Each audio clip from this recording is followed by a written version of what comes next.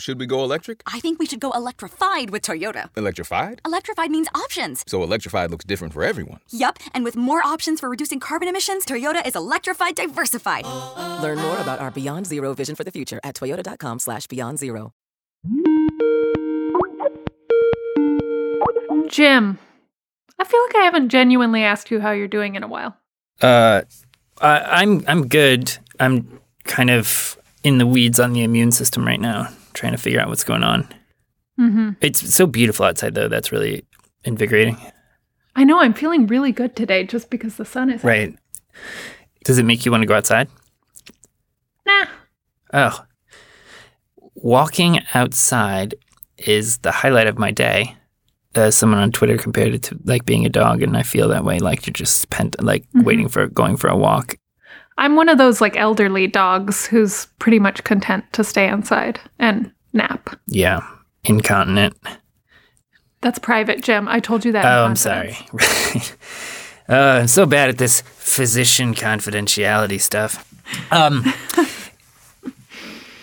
Okay, so the kind of news that I wanted to ask you about is the U.S. is defunding the WHO. That's a big thing this week. Right. A lot of what the World Health Organization does is infectious disease and basic hygiene and sanitation stuff that is really, really high yield in terms of helping prevent serious outbreaks. And, the U.S., we just spent $2 trillion on a bailout package because of this global health emergency, and we contribute about $500 million a year to the WHO. It sounds like a lot, but it's 0.025% as much. I mean, there's lots to criticize about the WHO's response, and there's lots of open questions, but they declared a global health emergency and urged countries to implement social distancing at the end of January. And we didn't do that. To put our response on them is not appropriate, but no one was perfect in this. Anyway, I mean, I'd love to hear actually what Ed thinks of this, because he's been covering infectious diseases for a very long time. Right. So we talked to Ed a couple of weeks ago about how the pandemic will end, and he laid out a couple of different scenarios of what things could look like. He just released a follow-up that is titled What the Summer Will Look Like. And so we're going to talk to him. What's summer going to look like? Like, how can we have a good summer? Right. Do you remember the song LFO's Summer Girls? How does it go? I like girls that wear Abercrombie and Fitch. I'd take her if I had one wish, but she's been gone since that summer. Wait, were you trying? Oh, you were just talking about summer, so. Yeah. Hello. Hey, Ed. Hello. Hey, guys. How's it going? Good. How are you? I'm still here. Thank you for agreeing to talk to us again. Catherine has lots of specific questions that I find myself giving long-winded, hedgy answers to about what the future looks like. And I believe she was hoping that you could be more articulate. Right. So my birthday, not that you asked, but it's July 23rd. Right. Happy birthday in advance. Thank you. I'm a Leo, but it's a cusp with Cancer, so it's often confusing to figure out who I really am. I don't know what any of that means.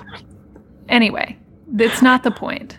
Okay. The point is, I was hoping you might be able to walk me through what that day might look like.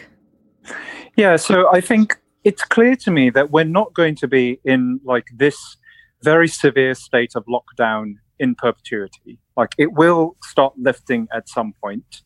But I think certainly every health expert I spoke to is very clear about how this is going to be a lingering problem. And so your birthday is actually an interesting time frame, because that is probably going to be past at the point when this first wave has truly peaked and started to abate, and probably past the time when some of the restrictions we're seeing now are going to lift.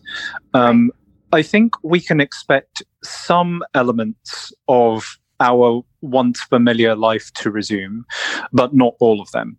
Let me ask you, can I walk you through like what my dream sort of birthday would be like? And you tell me Yes, which things, sure. what All right. piece will look like? It's a good thing you didn't say no because I've tried that. All right, go Yes. on. Okay, so I wake up in the morning. It's a sunny day because it's the summer. It's wonderful. Yeah. I decide I'm going to go out for a coffee. Yeah. It's hot. I love iced coffee in the summer. Yeah. I'm going to walk down the street and get myself an iced coffee from the place down the street. Mm-hmm. So far, so good. I'm going to be able to do that. Okay, so put it this way. I think small businesses that don't have massive crowds in them are an obvious place to think about opening first, right? Mhm. Because that eases off on some of the economic burdens that we're facing. It doesn't lead to the problems of large crowds that will still continue to be problematic. Mhm. And it's easy to imagine how you could keep many of the same precautions that we are using right now, even in that situation. So you could, for example, have markers on the ground that tell people how far away to stand from each other. You could have servers wearing face masks. You could have much stricter hand washing policies. So I get up, I go to my coffee shop. Am I wearing a mask? Let's be very clear about two things with the masks. Firstly, that healthcare workers need them above everyone else. And then Right. I think that once the supply for healthcare workers is stabilized, and I think there's still a question mark about how long that will take. It could be longer than July. I really don't think we should be overly optimistic about what supply chains are going to be capable of doing. Wow. Okay, so there could still be a shortage of like N95s for healthcare workers. Maybe there might in be. July. I definitely don't want to say the mask thing is going to be fine, because I think this is one of the problems we're facing now. I think people have this sort of innate sense that this being America, a powerful and rich nation, having identified the problem, we can fix it. Yes. But like one of the experts I spoke to told me, this isn't a problem about dollars and cents. This is a problem of physics. Like, how much of a thing can you make and where can you get it to? And the issue come July is that we might have got past the first wave of the pandemic, but other countries might be getting into their first peak, might be Right. getting into a second. We don't know what the patterns are going to be around the world. So the demand on these resources, which are global now, and the supply is already stretched. And the other thing is that the masks are not for protecting you. The masks are for protecting other people from you. So I think everything depends on whether people can get used to that idea and see the masks as this sort of communal good. Because if they don't, and if they still think of the masks as a way of protecting themselves, at the point in the summer when hopefully people will feel less at personal risk, they're probably also going to be less likely to wear masks. Got it. So I'm at the coffee shop. I'm probably wearing a mask. Now, have I had coronavirus yet? And do I So here's know? the thing. You don't, at this point, let's say you're going to the coffee shop. So you're going to the coffee shop. So you know you're not symptomatic, because otherwise you would be a responsible citizen and you'd be staying at home. But you don't know if you're not infected, because the whole point about this virus is that it can spread before symptoms start showing. So there's always Right. a chance that you might be able to infect someone else, even though you totally feel fine, which is why Right. you're wearing the mask. Right. So I have no idea if I have had coronavirus yet. Right. So there has been a lot of talk of this concept of immunity testing. So looking for antibodies that people would typically build up in response to an infection to work out whether you have been previously infected and therefore might be immune and therefore might be able to just go about their business freely without worrying about either getting infected or infecting other people. And there are many problems with this idea. Firstly, we don't know if people with antibodies and who test positive are incapable of transmitting the virus to other people. So you could be immune and contagious. Right. That's a possibility. Even if you have antibodies against the new coronavirus, We don't know whether those antibodies will actually do you any good or not. Antibodies can stick to different parts of the virus and vary greatly in their effectiveness depending on where they stick. So do you have the right kind of antibodies? We don't know, and the tests that people are talking about can't tell you. Let's say you have the right antibodies. Do you have enough? Even for diseases we know really well and have studied for like more than a century, it's still not clear what level of antibody in your body would provide sufficient protection.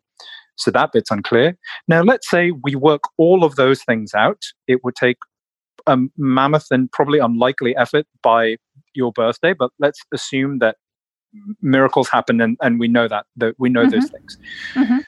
The big problem that remains is called the base rate problem, which is that even tests that seem accurate can be wildly misleading if they're testing for something that is still rare in the general population.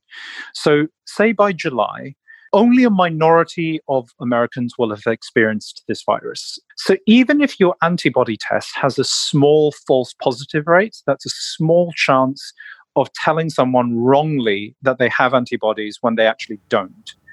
The fact that so few people are infected means that the number of false positives is going to massively outweigh the number of true positives. So put it another way, come July, if you get an antibody test result that says you have antibodies to the coronavirus, the likelihood that you actually have those antibodies is quite small. I totally admit that it is ridiculous and counterintuitive, but it's a general problem for screening for something that is actually quite rare among a large population of people.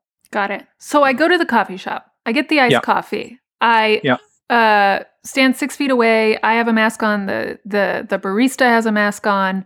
I walk outside. I probably immediately sanitize my hands because we're really being careful about all this. Say it's summer, it's hot, it's a perfect day. I want to go to the beach. Okay. And swim. Yeah. And I want to take the subway to get there. All good? I struggle to imagine how a city like New York would work without the subway, without some form of public transit. That is a scenario specifically that a few public health experts basically threw their hands up at me about. That is essentially the equivalent of a mass gathering. Like a typical New York subway car is just densely packed with people. And even if they're all wearing masks, still a potential risk. I don't know what to do about that. Let's say it works and that bit's normal, you get to the beach. It's interesting to me that a couple of people I spoke to specifically mentioned a beach as a hypothetical example of an outdoor space where you could have a fair number of people, but probably not packed together in the density that you might expect on a normal summer day. And, maybe there'll be restrictions on that. Maybe there'll be specific rules about you must be 6 feet away from people or whatever the distance is. There are so many uncertainties, right? So 6 feet seems like a reasonable distance, but is that the right distance? We don't really know. Should it be more than that? Don't really know. Wait, so I'm not at the beach with a group of friends. I'm there alone? Maybe you're there with a small group of friends. Can I get in the water? Sure, I don't see any reason why you can't get in the water. Sharks, right. I mean, other New Yorkers. Yes.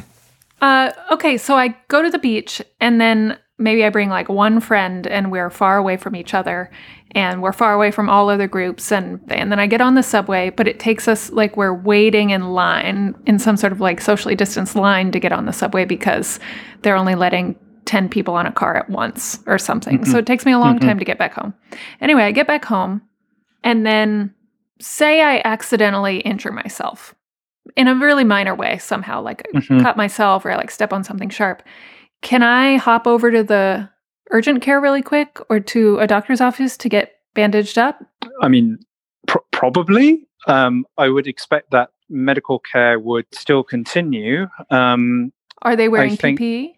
God, I hope so. Maybe they'll have enough PPE by that point. Maybe they won't. Maybe they'll also start running out of important drugs.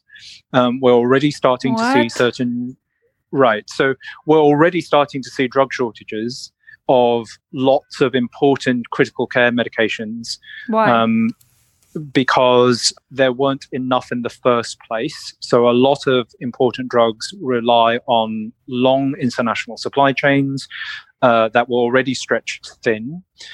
Many of those trains are now running perilously dry because there is a pandemic. So the entire world is depending on the same types of drugs. And also because a lot of those supply chains run through places like China, like India, which is now experiencing its own problems and halted exports for a while, and like Italy.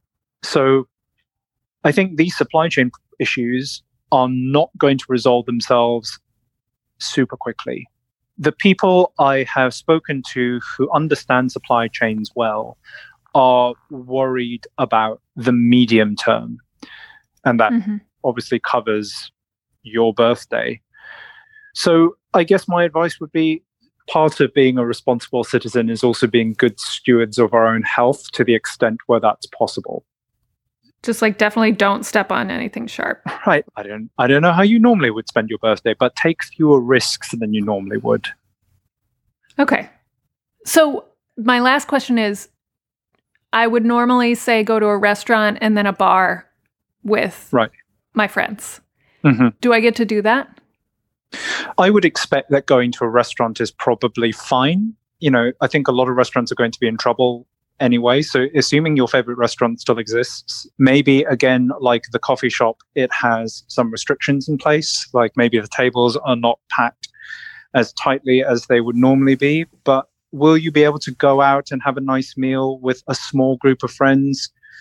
I have a hard time imagining that wouldn't be possible in some way.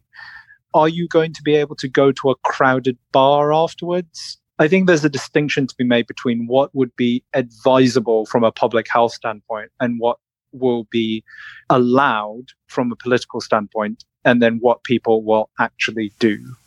One thing that ties all of these predictions together is, I think in general, we will have to get used to the idea of smaller groups, more sparsely populated public spaces, and just slightly more flexible, like temporarily impermanent plans than we used to have.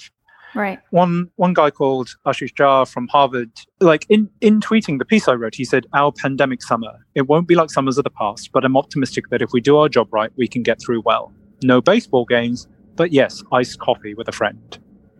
All right. That's one good thing I can look forward to. Summer iced coffee with a friend? What a treat. And like, you know, like, not to be too rose-tinted about it, but I think like after this period where we're all sort of separated from each other, I think we'll maybe cherish more the small moments of contact with like our close friends. I mean, I certainly will. Jim, now I cede the floor. No, I mean, I just was thinking about how do you correct these issues of supply chain, and like part of the problem that we've seen around the U.S. has been solved by a little bit by some states sharing resources. You know, like the question of ventilators is partly solved by people moving things around when some states are going to have excesses when others have shortages. And if you can effectively coordinate that, you can do a lot that doesn't necessarily involve actually making more ventilators. And at a global scale, the World Health Organization sort of, in theory, coordinates such allocation of resources. Right. Like at the moment, it's all very rousing and good-spirited. You know, there's like Oregon lending ventilators to New York and, you know, New York saying like, New York thanks the great state of Oregon and will answer the call when Oregon needs. It's all very Lord of the Rings. You know, it's like, when Gondor calls, Rohan will answer. Yeah. Yeah, it sounds nice, but then when they're both like up against the wall without their weapons, surrounded by orcs, like how concerned are they actually about their brethren? Right. Yeah. What are y'all talking about? This is what it was like when you started talking astrology earlier. Mm-hmm. It's so alienating, it turns out. Yup. Anyway, it's a wild moment to not be like, let's make a more functional global health structure, but let's just withdraw from it completely, Yeah, and I think it's going to be a very costly move, because I think if there's one thing that this pandemic shows us is that what affects one country affects all countries, and no country can fight things alone. And this whole America First ideology just doesn't work for pandemic preparedness. Yeah. To put it in a birthday analogy, it's like China's throwing this big, nice birthday party for everyone and making lots of friends, and the U.S. is like, I hate birthdays. I'm not going to your party, and I'm not having one myself, certainly. Right. Like, I'm going to steal all your cake. Yeah. And I'm going to have all the cake for myself. And then it's very surprised when no one comes to its party. This is explaining so much about my childhood. Anyway. Do you feel better, Catherine? Do you feel happier with your day at the beach, maybe, with your small group of... It's not great. It's not what you might hope. But if I can have something concrete in my mind, I can better plan and prepare myself mentally for the long haul we're in, I'm like, okay, well, I'm going to get joy out of my iced coffees with friends this summer. It's not going to be the hedonism of before, but there will be something. Yeah, totally. And I think we all should also recognize that, like, this kind of weird situation, this new normal, is still like way beyond what a lot of people get to do. Like, a lot of people with disability don't get to go to the beach. A lot of people don't have money to go out for a nice meal in the evening with all their friends. And, I think I'm hoping that what comes out of this is that we all feel like just a little bit more aware of the disparities in what feel normal to different people. And that we're sort of grateful for, the small little bits of joy that we have. Like, I don't think that things are going to be normal, but I do also think that they'll be fine in a different way. Mm-hmm. That was the most gracious, privileged smackdown I've ever received, and I really appreciate you doing it so gently. One other thing I wanted to draw out from your piece, which I did find really, really helpful. You talk about a story from the Vietnam War where Vice Admiral James Stockdale spent 7 years being tortured in a Hanoi prison. And Stockdale's strategy, you write, was to meld hope with realism. And this is the quote from him. "The need for absolute unwavering faith that you can prevail, with the discipline to begin by confronting the brutal facts, whatever they are." Mm-hmm. Stockdale talked about how there were a lot of optimists who were imprisoned with him. And, they would say, we'll be out by Christmas. And then Christmas would come and then they wouldn't. Or we'll be out by Easter and then Easter would come and they wouldn't. And, he says that a lot of them just died of a broken heart. And I think that we're sort of experiencing similar dynamics now. Because I think people want to believe that things will be okay. But I think there is a difference between thinking things are going to be okay without really grappling with why they're not, and then doing the Stockdale thing of actually fully internalizing what is happening and nonetheless retaining hope for the future. And I think that striking that balance is what we all need to do now, because otherwise we're just going to keep on getting broken again and again. Whereas I think if we go into the future clear-eyed and hopeful but realistic, I think we'll ultimately end up being more resilient. Ed, you have a beautiful way of disseminating horrifying facts in a reassuring way. It's the British accent. Yeah, thanks for coming back, Ed. Okay, you too. Bye. Bye. This show was produced today by Alvin Melleth with help from Anna Waters and Jacqueline Landry. If you want to support the journalism we do here at The Atlantic, you can do that with a subscription, and you can do that at theatlantic.com/support us. You good, Jim? Yeah. I'm glad you're feeling better. I'm looking forward to coming to your party, your birthday party. Put it on my calendar. I won't and never have had a birthday party. All right. Okay. Thanks. Bye. Bye. So, should we go electric? I think we should go electrified with Toyota. Electrified? Electrified means options. Yes, we could go all electric with the Toyota BZ4X, but then there are hybrids like Grand Highlander, or we could do something in between like a RAV4 plug-in hybrid. So, Toyota is electrified diversified? Yup, and with more options for reducing carbon emissions, the closer we all get to Toyota's Beyond Zero vision for the future. Exactly how much coffee have you had this morning? Learn more about our Beyond Zero vision for the future at toyota.com/beyond zero.